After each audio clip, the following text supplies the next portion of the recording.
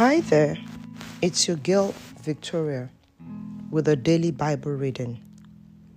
Today I shall be reading from the book of 1 Samuel chapter 12 from the New International Version.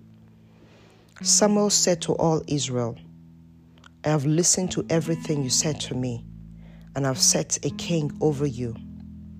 Now you have a king as your leader.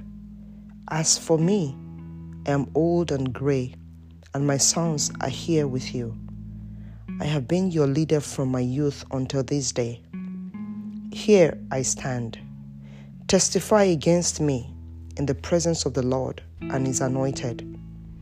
Whose ox have I taken? Whose donkey have I taken? Whom have I cheated? Whom have I oppressed? From whose hand have I accepted a bribe to make me shut my eyes? If I have done any of this, I will make it right. You have not cheated or oppressed us, they replied. You have not taken anything from anyone's hand. Samuel said to them, The Lord is witness against you, and also his anointed is witness this day, that you have not found anything in my hand. He is witness, they said. Then Samuel said to the people, It is the Lord who appointed Moses and Aaron and brought your ancestors up out of Egypt. Now then, stand here, because I am going to confront you with evidence before the Lord as to all the righteous acts performed by the Lord for you and your ancestors.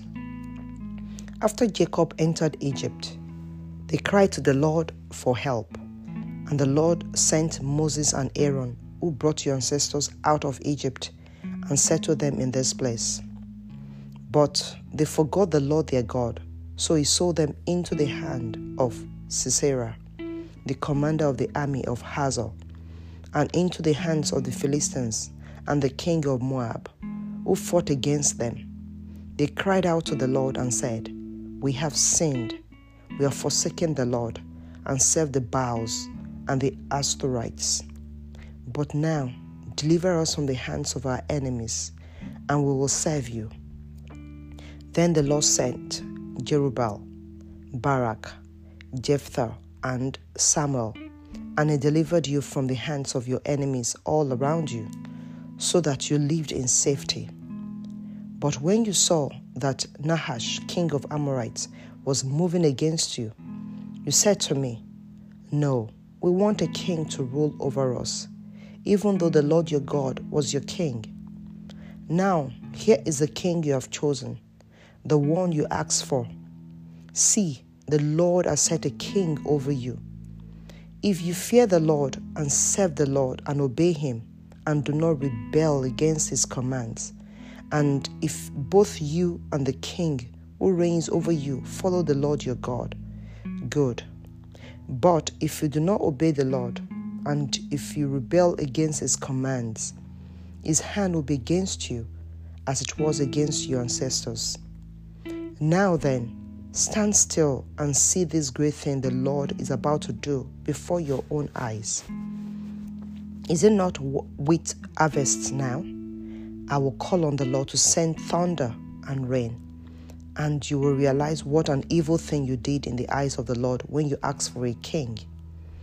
Then Samuel called on the Lord, and that same day the Lord sent thunder and rain. So all the people stood in awe of the Lord and of Samuel. The people all said to Samuel, Pray to the Lord your God for your servants, so that we will not die. For we have added to all our other sins the evil of asking for a king. Do not be afraid, Samuel replied. You have done all this evil, yet do not turn away from the Lord, but serve the Lord with all your heart. Do not turn away from after useless idols. They can do you no good, nor can they rescue you, because they are useless. For the sake of this great name, the Lord will not reject his people, because the Lord was pleased to make you his own. As for me, be it far from me that I should sin against the Lord by failing to pray for you. and I will teach you the way that is good and right. But be sure to fear the Lord and serve him faithfully with all your heart.